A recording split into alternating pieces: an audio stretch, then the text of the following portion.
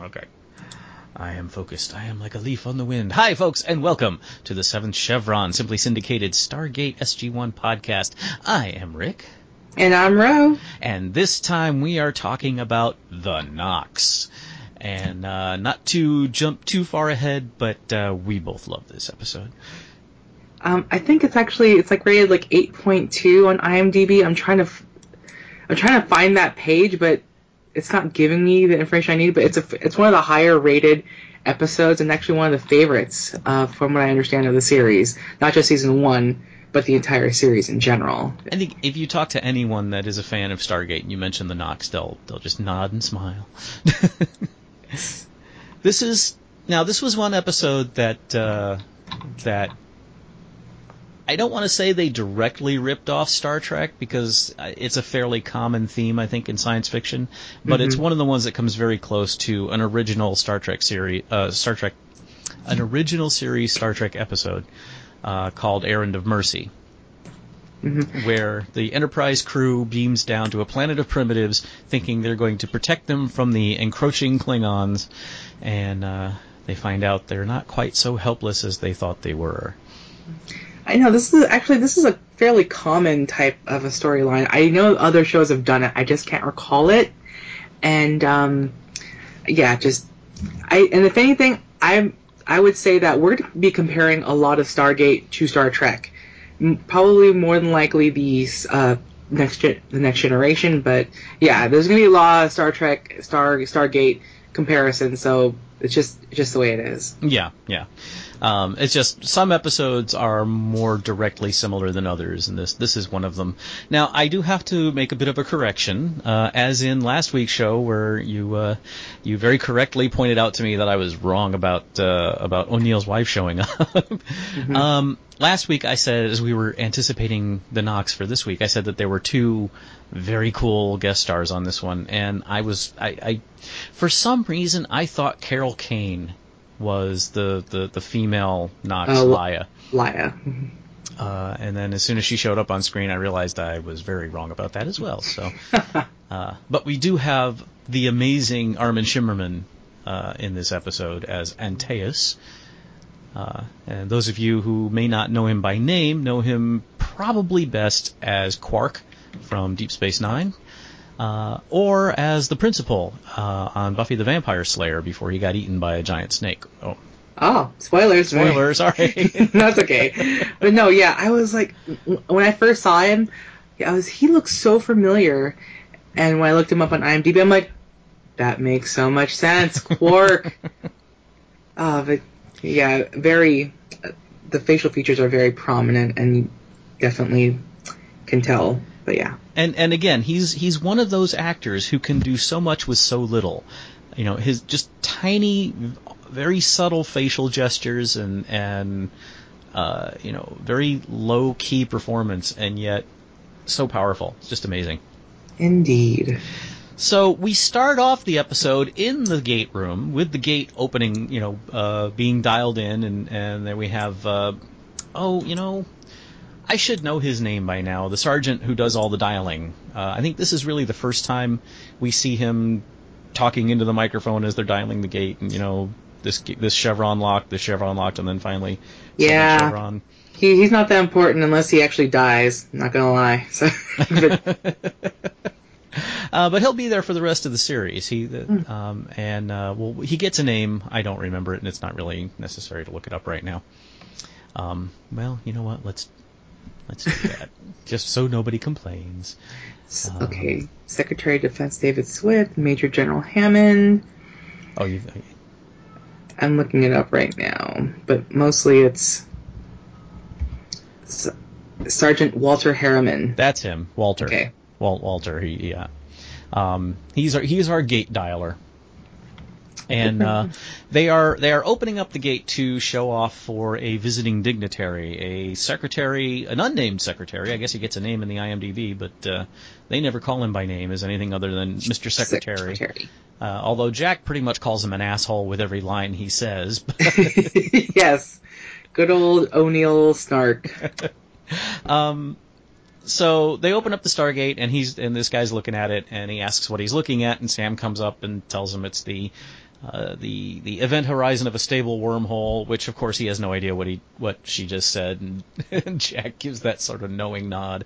But then it turns out that his whole purpose for being there is to find out just what the hell they're doing and why haven't they brought back all kinds of really cool weapons yet.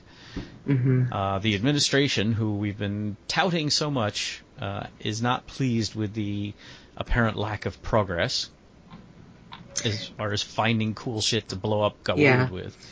However, he does have a good point when he pointed out the fact that, what would happen if Apophis and the Goa'uld came down in ships and started attacking the Earth. They obviously wouldn't be fully prepared for that, nor would they possibly have the technology or capabilities to fight them off. So he does prove a good point. However, O'Neill was like, no, not O'Neill, but Jackson was like, I thought we were on exploration. This is an exploration type of mission, and obviously it's not. And it makes sense because, most military endeavors, they want to gain from it. While it's not necessarily the best thing, it just makes sense for.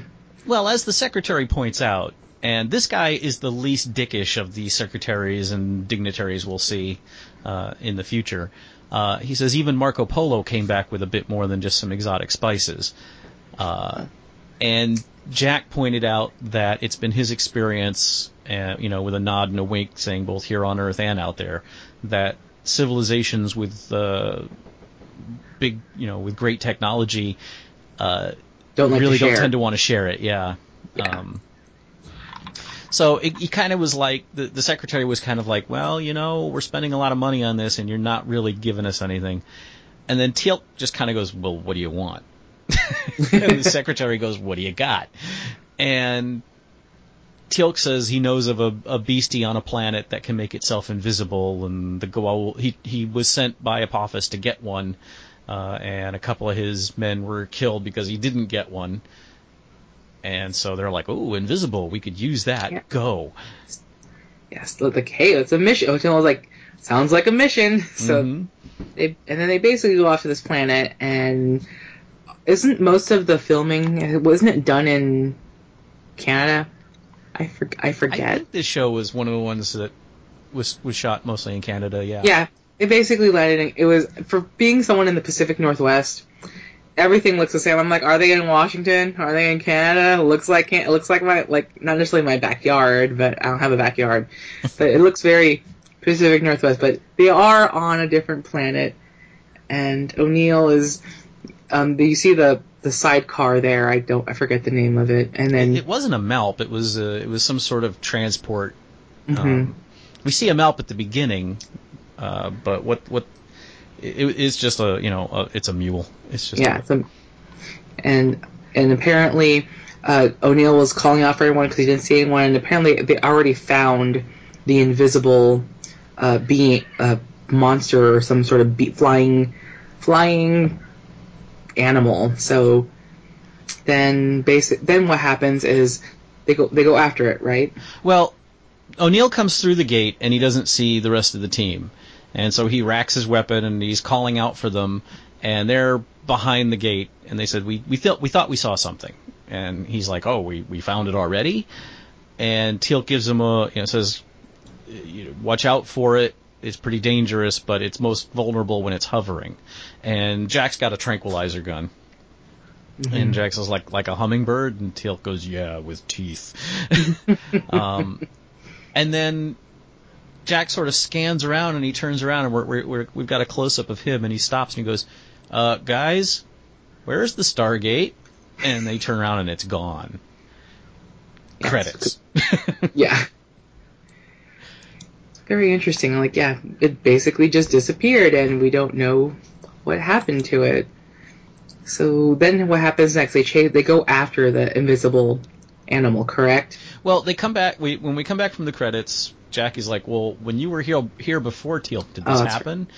Right. And Teal'c, he didn't say it did, but he said even if it had happened, we had a homing device that would have a Goa'uld homing device that would have brought us back to the gate, no matter where it was. And Daniel says, well, don't we have one? And they're like, yeah, it's with the gear that's with the gate that's gone. Yeah. So they go wandering around. They split up. into two teams. Teal'c and Sam and Daniel and Jack go looking for the gate. Looking for the gate / looking for the beastie at the same time. Daniel and Jack see a blur in the sky and decide that's the beast, the thing they're looking for. And so Jack takes a bead on it with his tranquilizer gun, and just as he's about to fire, a staff weapon bolt shoots up from just over the tree line, and the thing flies away. And Jack gets on the radio and says, "Teal'c, what the fuck?" Pretty much. And Teal'c's like, "I didn't do it." And that's when they discover that Apophis and 3 other Jaffa are already there. Dun, dun, dun. And then Daniel goes all Rambo. He's like, yeah, I noticed that too. Because like basically they mentioned that all they mostly have is tranquilizer weapons. They really don't have enough to battle. But Jackson's like, we need to go after them. We need to either capture them because of the first thing that obviously came to his mind was his wife Sharae and also Skara. So he was basically trying to he pretty much argued the fact that we need to capture them. Yeah. And Jack it wasn't too hard to sell him on the idea. Sam's like, "Are you insane?" and Teal'c is just waiting for the word. And finally Jack says, "Do you think?" Jack asks him how many, what kind of entourage would he have? And Teal'c tells him it's going to be 2 or 3 Jaffa, which we find out it's only 3. Mm-hmm. And Jack says, "Well, do you think we can take him?" And Teal'c figures, yeah, they've got the element of surprise. If they can take out the Jaffa quickly, then Apophis will be a sitting duck. Mm-hmm. So Sam is reluctantly brought into the plan. She says, "Well, we better plan the shit out of this." It was still poorly devised. It was a bad plan. Very bad. I mean, they tried to basically have the higher ground when they were going into this little, I guess, what would you call that in the forest? It was kind of like a valley. It's just a path that there was a hill on either side. Not a very defensible position, but then, like I've said before, the arrogance of the Goa'uld is something we will encounter over and over again. That defensive position doesn't mean anything to them because, one, they consider themselves gods even though they know full well they aren't, and two, they don't figure anyone else has the stones to stand up to them. So why worry about being in an indefensible position when you're on an uninhabited planet searching for an invisible dragon thing? Now I do have to say that the writer of this, Hart Hansen, I really like the writing in this for the most part, and the direction by Charles Correll, but I don't think either of them are very good at strategy. No. Because we've got this scene, and then later on, is another scene that I'll talk about when we get to it. I don't want to jump ahead too much, but let's just say that nobody in charge of this episode were all that were stunning tacticians. No. So what we get is they set up this ambush, and somehow just. Teal'c could shoot the eye out of a mosquito from 1,000 yards, but this time, with all the time in the world to aim and relatively stationary target, he misses. They're all horrible shots. No one. I don't think they actually only get one of the Jaffa. However, did you notice this? Like during the fighting, there were 3 Jaffa with Apophis, right? Mm-hmm. And then after. Was it Teal'c that killed Shekel? Yes, because it was a staff weapon shot. Yeah, and then we didn't. What happened to the 2 other Jaffa? They completely disappeared at the end of the fight. Yeah, exactly. Exactly. I was like, where'd they go? And the Nox did. Okay, this is gonna be later. We'll talk about this later. But yeah, so that's just one of the things I wanted to point out. So yeah, there's a lot of shooting, a lot of blowing up of trees and rocks, and then the Teal'c gets one of the Jaffa, and then Jack gets behind Apophis, steps out, raises the tranquilizer gun.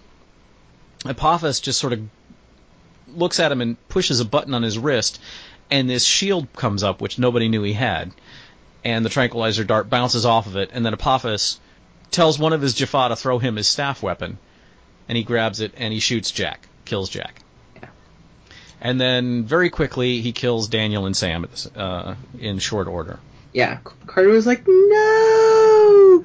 It was very dramatic. Yeah. And at the same time, when you're watching it, I'm like, this can't be happening. They're not dying. I'm like, yeah, it's too early in the episode. Like, obviously they're going to come back, but it was interesting to see that they actually killed them. Mm-hmm. And then, of course, we've got Teal'c comes out and he sees the shield, and Apophis has the staff weapon trained on Teal'c, and then we get this moment. This is the first time Apophis and Teal'c have faced off since Teal'c defected, and you see recognition because Teal'c was Apophis's first prime. He wasn't just any Jaffa. He was Apophis's right-hand man. So Apophis sees Teal'c, and he says, Teal'c Sholva. Now, Sholva is a word we will hear a lot in the future, or henceforth. It's Jaffa or Gwa'uld for traitor. Ah. And he aims his staff weapon at Teal'c, and Teal'c just stands there, and he says, Tal Shaka Mel, I die free. And just as Apophis fires, Teal'c disappears. Along with all the bodies. Yeah, and then we hear like boom, boom, boom, boom, and Apophis looks around and everybody's gone. And he's, what happened? Like, what? Like, what? Yeah, he couldn't believe it. And then it cuts off, and then it comes back to Jackson waking up. Yep. With a hole in his clothes. Yeah, and he wakes up and he's looking around and he's in some sort of hut or cave or something, and he realizes what happened. He's fully aware of what happened. He goes and he finds Sam, and she's got a hole in her shirt where she got shot, and he's like pawing at her tummy. And then she wakes up, she's like, dude. Yeah, like, come on. And she's like, wait, weren't we just dead? And he's like, yeah. And then they find Jack, and he's got a hole in the back of his shirt, and he's completely healed too. And they all wake up, and they're very puzzled. And a girl comes in with very weird grass for hair. Yeah, it's like straw. Yeah. It's straw. Oh, how I explain this to people. Hair is straw-like, teased out, with various flora and feathers sticking out, and the front is like moss. Yeah. That is their hair. If you've seen the Hobbit movies, think Radagast, just with less bird shit. Oh, absolutely. Good call. And no birds in the hair either. But. Yeah. So they're trying to talk to her and ask, where's Teal'c? And she just sort of stares at them, and finally she just sort of motions, come on. Nefreyu comes in too. Does he? No. No, Nefreyu doesn't. No, Nefreyu appears later. after. That's later. She appears like, come. She basically gestures. Oh, it's the old man outside. that comes in with her. That's right. Oh, yeah. I keep getting those two mixed up for some reason. Really? So, Ophir. Yeah. Yeah. Yeah. All of the names for these people with the girl's name is Laya, and the old man's name is Oper, but we never hear those names in the show. So I now know them. But, For you do hear it once. Really? Maybe twice, yeah. Because later on, when Antaeus explains that Ophir is one of the elders. Oh, okay. I must have missed it then. Yeah. But anyway, she motions them to follow her, and they go out, and they go outside. They find out they're in this sort of grass hut thing, and they're trying to figure out where they are, why they're alive, where is Teal'c, and they just lead them over to a table set out with all kinds of vegetables and stuff. And there's another dude who is Armin Shimmerman. Again, they all have the crazy grass hair, and they sit down at a bench across from all of this stuff, and he throws each one of them a tomato, and he thinks it's really hilarious that he's throwing them these tomatoes. And they're trying to talk to them, and they're not getting anywhere. No. They're trying to explain. They're trying to talk to the Nox, and they are just looking at them with like the most not necessarily vacant, but very just peaceful-looking expressions, just so calm and relaxed, just watching them. Mm-hmm. And Jackson and O'Neill are just talking to each other, trying to figure out who these people are. And I believe Jackson tried talking to them in the language of the Goa'uld. Yeah, he says a couple of words, and he's just not getting anywhere with anything. And then Teal'c shows up, minus the staff weapon. They realize all their weapons are gone. Mm-hmm. And Jack goes over to Teal'c. He's like, "You know anything?" "No." "What's going on?" "No idea." And then the little one, I'm not sure, is the Freyu a boy or a girl? He looks boyish to me, but... Yeah. Let's see. Do they say... Addison Ridge is the actor, so I guess a boy. Yeah. But he's pretty androgynous, Mm-hmm. as kids that age could, tend to be.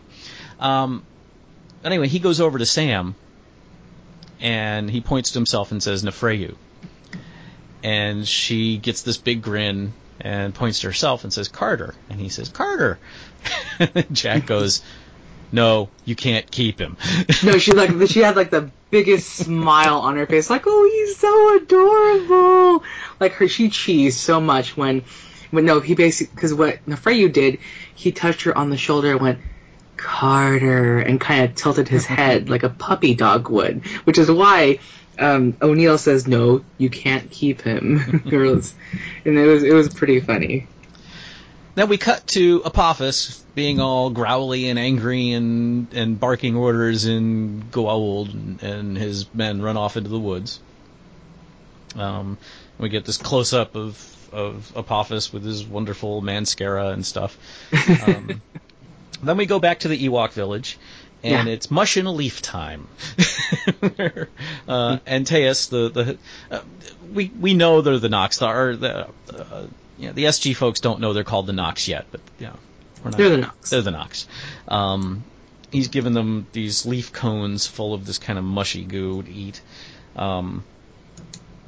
and I guess they're asking more questions of them, and actually they actually start speaking English, the Nox, back to SG-1, right? Well, yeah, Daniel and Jack are kind of like, "We're not getting anywhere with these people. We need to know where Apophis is. We need to know where the gate is."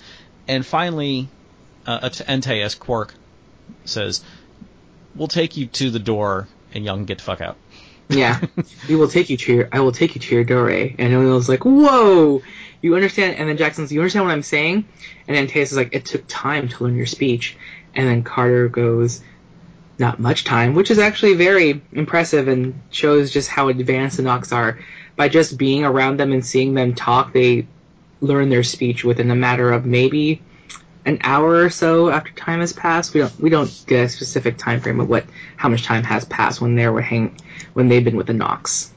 So now that they can talk, they start treating the Nox like they're primitives, and they're like, "We good guys, them bad guys. We protect you. You show." And the Nox are just looking at them like, "You guys are idiots." Mm-hmm.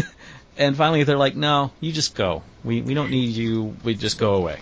And they also ask them how they healed them, like, especially with Jackson, and they basically refuse, and they tell them that their weapons are gone, and SG-1 tries to talk to them, saying that they're trying to defend them against Apophis over and over again, and obviously there's frustration, mostly from the SG-1, but the Nox are just, "We will take you to your gate," and they just seem to be totally relaxed and chill, not even worrying about anything. Well, then my favorite line, Daniel starts trying to go, "We want to learn from you. We want to get to know your secrets and your medicine and stuff," and they're like, "No." And I didn't write it down. Is it Daniel or Jack who says, do you have like, they said, "Do you have elders?" And they go, it was O'Neill. Is old. Yeah. And he says, "Well, do you have like leaders that we could talk to?" And Antaeus just goes, "They don't wish to talk to you."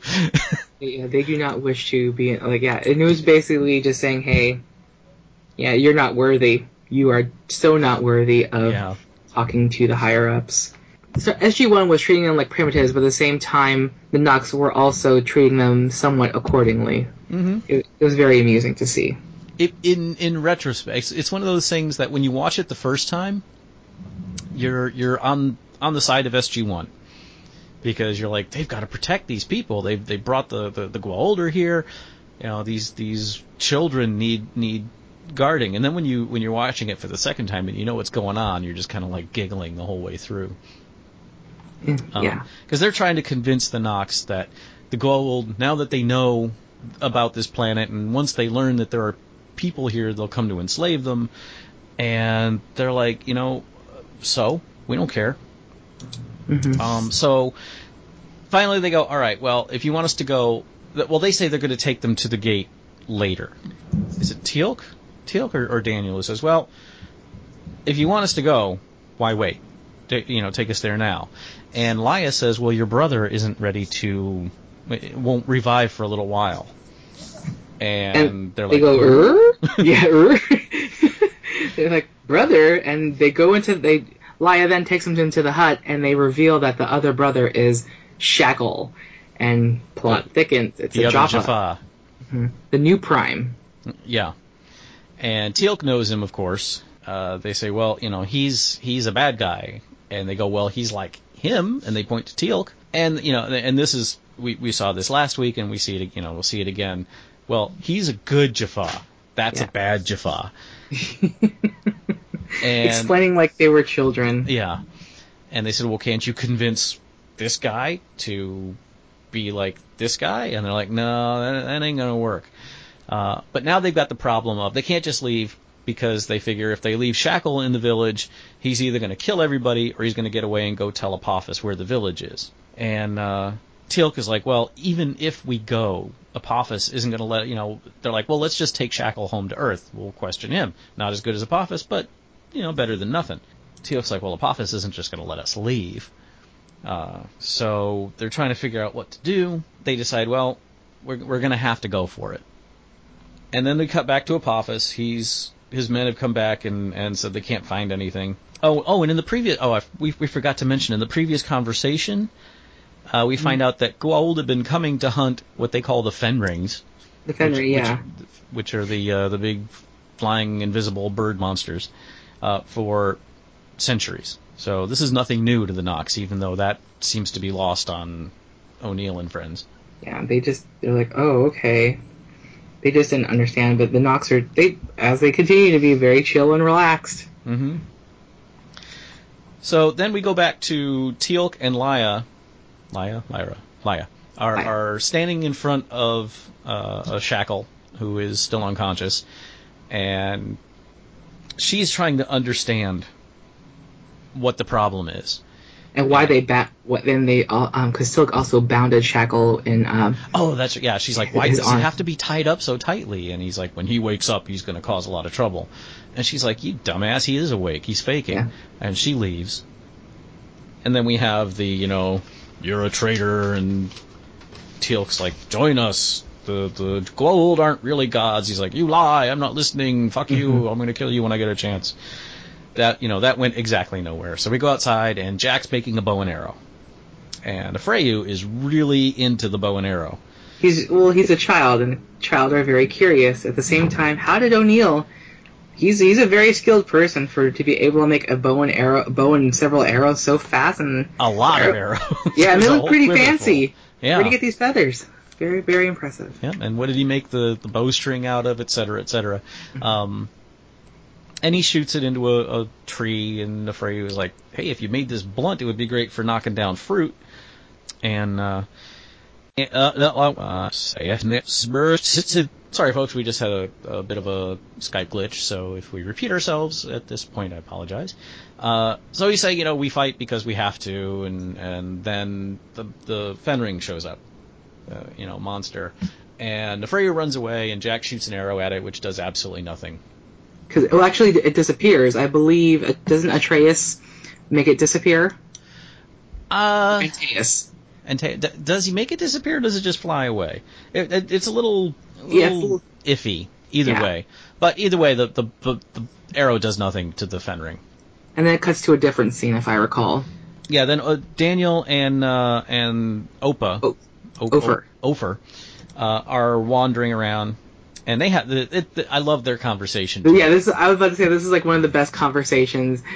Ofer is basically, he took a piece of his finger and like took some sap from a tree and licked it, and it was like, he offered it to Daniel, and Daniel was like, no, I'm trying to like quit or cut back, and it was so funny. But continue. So they're talking about just Daniel saying, I want to learn your knowledge. We want to learn your medicine. We want to be your friends. We want to learn from you. And Oper is saying, learning takes time.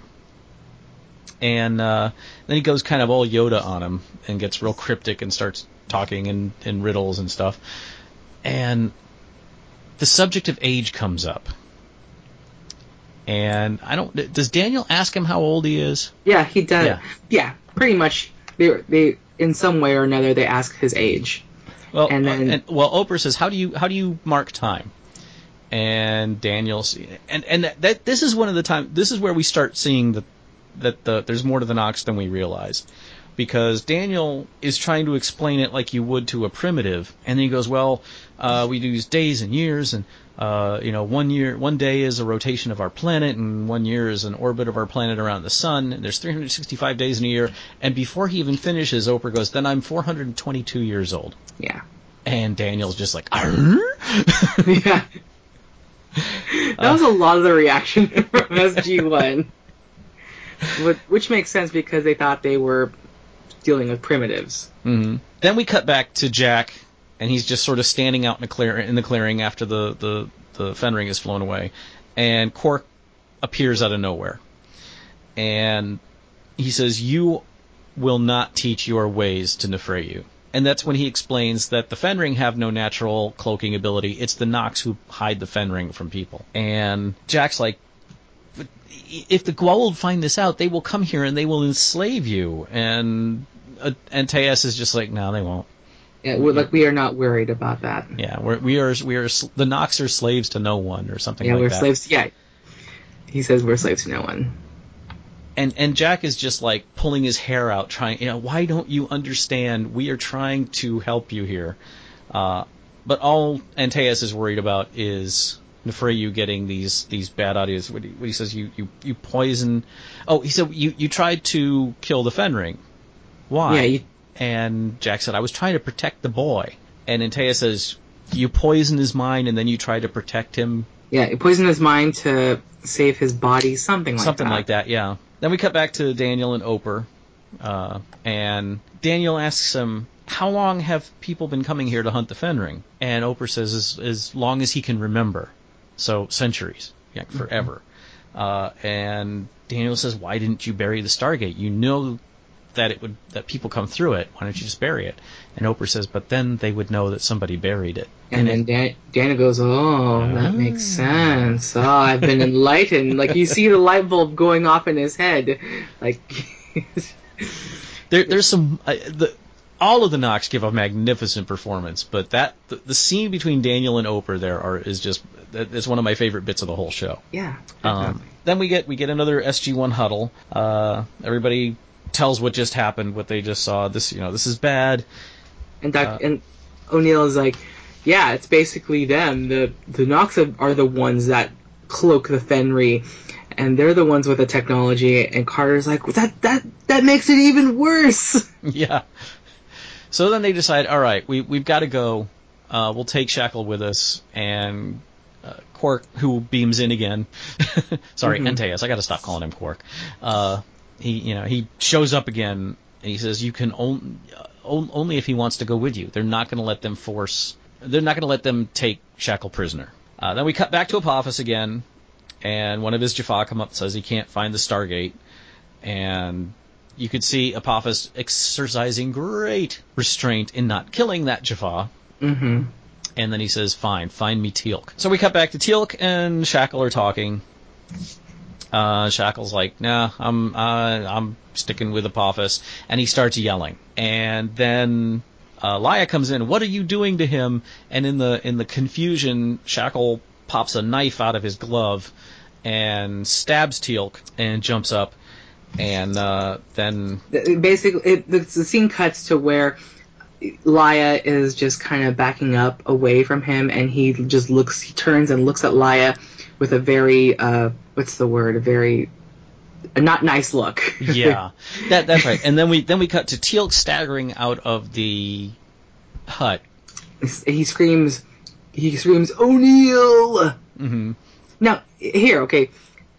When I watched this the second time today, well, not today, like I watched it yesterday and I watched it again today, they were in that hut, obviously, that was close to where they sit down around the fire and eat the fruit. You would think that they would hear Shackle scream. Yeah. Well, that's why Laia ran in. But why did the others hear him scream? They were in close proximity. It appeared to be, at least. But Teal'c comes out, he's bleeding, and then we see Shackle just sort of jump through the grass wall of the hut and run away. And then we go back and Laia is down. Or no, Quark comes out with her in his arms. No, we see her dead in the hut. Yeah, she is down in the hut. Okay. And then Quark comes out. So then everybody's sitting around and being depressed and this sucks. And then we see the Nox, all four of them, with Laia laid out on a table. They're like sort of fading in and out of visibility. And then we realize that the three guys are meditating or humming or doing some sort of magic over her. They're doing the life ritual. Yes. And she wakes up. And she's all better. And they explain, they were like, you were visible while you were doing that. And Antaeus says, we cannot hide ourselves when we're doing the life ritual. Cut to Shackle running through the forest. Then Nefreyu, we cut to Nefreyu talking to Jack. Or was it Jack or Daniel? I don't know, but I remember... No, it was Jack. Because he says, I want to see you go old. And Jack's like, no, that's a really bad idea. Now go home. Yeah. And then Nefreyu disappears. And then we go once again to Shackle running through the forest, picking up the field mice. Yeah. Pop him on the head. Then we cut to Teal'c and Jack, who are hunting for Shackle. Then one of the Jaffa finds Shackle and brings him to Apophis. Jack and Teal'c see that happen. They're like, oh shit, the jig is up now. Yeah, they know the truth. They found out. So they go back to Antaeus and they're like, Apophis knows. And Antaeus is like, this doesn't change anything. GTFO, we're sick of you guys. Wait a minute. Where's Nefreyu? Mm-hmm. Then we cut to Nefreyu walking up to Apophis. And he basically goes, Nefreyu. Then Apophis just kind of walks up and says, Nefreyu. And then he basically uses the hand charm thing that gives off some sort of, what is it? Some sort of, it basically kills Nefreyu. Yeah, the hand weapon. Mm-hmm. So then we have Jack and Daniel and Antaeus looking for Nefreyu, and Jack says, well, Antaeus is like, this is your fault. You did this. And Jack says, I told him to go home. And then we get the line. Mm-hmm. Antaeus says, the very young do not always do what they are told. And damn, is that not true? It is so true. Now, here's where we get to the next huge tactical blunder. So they find Nefreyu, apparently dead, on the ground. And Antaeus picks him up, shoots Jack a look that shoots daggers, and carries him off, and Jack goes over to Sam, and he goes, does this feel like a trap to you? And she's like, yeah. Yeah. And then nothing happens. Just like for a trap, it sure didn't trap anything. Well, it's because they were waiting to see the life ritual and then attack. Yeah, except Apophis doesn't know about the life ritual yet, so that whole thing doesn't... I thought about that the second time through, mm-hmm. but none of the Jaffa have seen, or Apophis have seen the life ritual, so they don't know about that part. So yeah, I know that Shackle wasn't with them, but didn't they meet up somehow? Because wasn't Shackle with them with Apophis and the two other Jaffa when they attacked him when they attacked the Nox? Or the camp? They haven't attacked the camp yet. Okay. I know, but what weren't they all there in that scene? So when that scene that's about to happen, aren't all four of them there? Yeah. I don't know. Yeah. But that's okay. It doesn't really matter. It was just kind of one of those things like, this is a trap. Well, It's a pretty crappy trap. So they take Atreyu back to the village. Nefreyu. Sorry, not Atreyu. Yeah, I was thinking Atreyu the whole time when he first said his name of Nefreyu. I'm like Atreyu? Is that the never-ending story? Yes, that is the never-ending story. So they set up for the ritual, and of course, Jack is like, you can't do this! They're going to get you as soon as you start the ritual. And they're like, fuck off. Jack is saying, as soon as you start that ritual, Apophis is going to attack. And again, Quark is unfazed, and so Jack's like, well, screw this. We're not just going to stand around and watch you guys die. We're leaving. And they stomp off, and Jack's like, do you think they bought it? And Sam's like, I almost bought it. I'm like, I didn't buy it. Yeah, I know. Like, that's... But then again, the Goa'uld would that's the way they think, so actually I guess it kind of makes sense. But so they're going to hide in the woods to set up an ambush for the incoming attack. And then Laia says to Antaeus, should we, maybe we could take him to the others. And Antaeus says that it would take too long. So they're actually a little bit worried about trying to do this ritual now. Mm-hmm. And then we see Jack is tying one of the tranquilizer darts, which why he had that, but none of the other weapons, I'm not quite sure. Yeah, I think he just probably had a spare dart in his pocket or something that they didn't find, more than likely. That only just now occurred to me. So, but he's tying a dart to one of the arrows, and everybody's like, well, what good's that going to do? Apophis has that shield, and he says, well, when Apophis called to his Jaffa to throw him the staff weapon, it passed through the shield easily. And he speculates... Oh, we're getting a physics explanation. I wrote this down. I'm like, oh, physics. Well, it's also... are you familiar with Dune at all? No. In Dune, they have personal shields, kind of like what Apophis wears. And they're designed to stop a fast projectile or an energy weapon, but a slow-moving knife will pass through the shield. And that's what Jack supposes. He says, something moving slowly, like the staff weapon or an arrow, will go through the shield. And then Sam goes all technobabble on him. It's like, oh, you think that the kinetic energy of the projectile is inversely proportional to how much the shield puts out? Mm-hmm. And he's like, yeah. Well, then Jackson basically dumbs it down, saying something with slower in velocity would make it through. So he basically dumbed it down for those who are like, huh? For any viewers that are not familiar with physics. But no, I really enjoyed that. I'm like, because in the beginning they're talking about astrophysics and theoretical stuff with wormholes. Now they're talking about physics and kinetic energy. I'm like, we are learning here. It's also a learning episode, in a way. But I thought it was fun. Oh, yeah. So then we have the life ritual begins, and they're in the fate, and then Sam hides under a bush, and Daniel and Teal'c use the high-tech method of hiding behind trees. Teal'c's got a big log, and Daniel, did he have anything? I think he had I don't think so, but they mentioned that they, because they don't have any weapons, and there was also that shield, that basically, that hand-to-hand combat is the best strategy, and Carter wasn't in the bush. They buried her with like leaves and stuff, so she was on the ground, but they covered it up with like other parts of a bush, I guess. But it was very not, what's the word? Not high tech. Not high tech or really good camouflage. Yeah. So our bad guys just troop through the woods and walk right past all the good guys, and then chaos ensues. Teal'c brains one with a stick. Sam knocks over one of the others. Staff weapons are grabbed. Zap, bang, boom, pow. Lots of fighting. Finally, Jack gets the bead on Apophis, draws his bow, points it at him. Apophis just sort of goes, "Fool, I will kill you," and Jack goes, "Again?" and lets go the arrow, and just as it's about to hit Apophis, he vanishes. Mm-hmm. But it does cut back to the scene, when they were firing the weapons, the Jaffa weapons.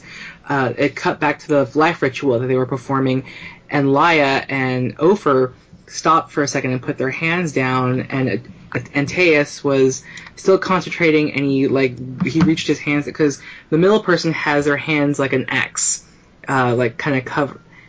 That's how but then the other ones are like holding their wrists, with their hand in the air, and so then Antaeus basically grabbed their arms to have them continue the ritual. Yeah. Even though like Laia and Ophir were a little bit distracted, and we're just like wondering like what are those loud banging noises. So but yeah, they continue with the life ritual, but then what happens with O'Neill trying to shoot Apophis? They disappear. And O'Neill's like, no! And then we get this real long pullback from O'Neill as he's standing there and he's yelling up to the sky, "They'll be back! They won't spare you!" Then we cut to, I guess maybe there was a commercial there originally or something. There's a few spots in these shows where you see they left room for commercials, even though at this point it's still on Showtime. Yeah, that's weird. I guess they were figuring syndication later. Yeah, they're going to need some spots, yeah. So we come back, and the whole SG team are climbing up over the ridge where they originally came through the Stargate. And they're like, this is where the gate should be. And then Antaeus appears and says, "We've sent your enemies back through the doorway." And Jack is still not getting it. And he says, Antaeus says, "When you guys are gone, we're going to bury the gate this time." And Jack says it's not going to make a difference. They're going to come back in ships and they're going to attack from space. And Antaeus is like, it's no big deal, really. And then the Freyu shows up and he's all better. And finally, it's like Antaeus gets it. And he's like, "You fear for us." And O'Neill's like, "Yes, we do." And Antaeus is like, "Why?" And Teal'c says, it's our way that the strong defend the weak. And Antaeus goes, "Before you go, I want to show you something." And he waves his hand in the air, and everybody turns around and looks up, and this giant floating city appears. So cool. And they're all like, "Dude." Yeah, they're just mesmerized, like, whoa. Like, straight up Keanu Reeves in The Matrix, whoa. And they turn back to Antaeus, and he's like, "Someday you will learn that your way isn't the only way." The only way, yes. And then they disappear, and the city disappears, and the Stargate dials itself and opens up. And they're getting ready to go, and Sam is like, "What just happened?" and Jack says, "Sometimes the very young do not always do what they're told." Mm-hmm. Now, Teal'c says, because this is actually in the wiki, Teal'c says, "It appears they possess a form of technology far greater than that of the Goa'uld." And Carter was, "They look so helpless." And Jackson's, "And now they're going to bury the Stargate, and we could never come back. We should have listened." That's right. And then O'Neill's like, the very young do not always do what they're told. It's a little something that Knox told me one time. Mm-hmm. Something worth taking home. So, yes.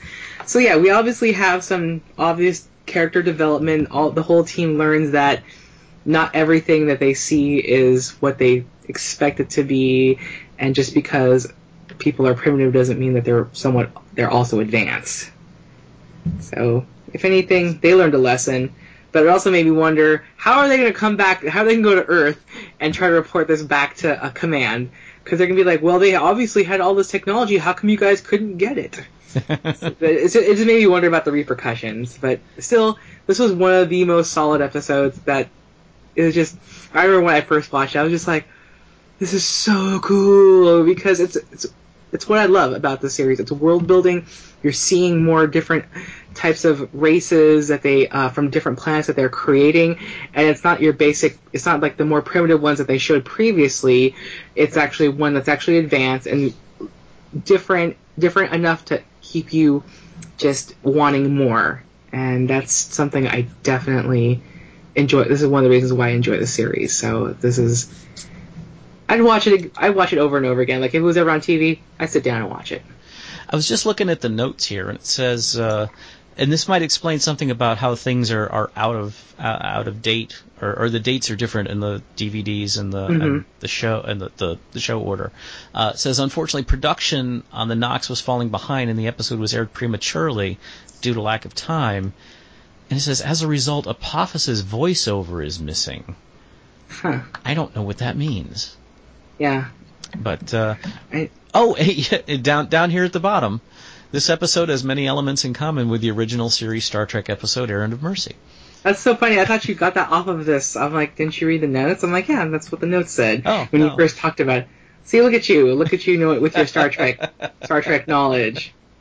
No, but I like how the notes say that this is they've embarked already on 19 missions and things like that. But a little bit of spoiler, we are going to see a little bit of the Nox more in the future, which is going to be fun. Not a lot, but just it's cool though that they do bring back previous worlds that they have already visited. Yeah. So. There's unlike a lot of episodic TV from this time period. Although the mid to, the 90s is when TV changed.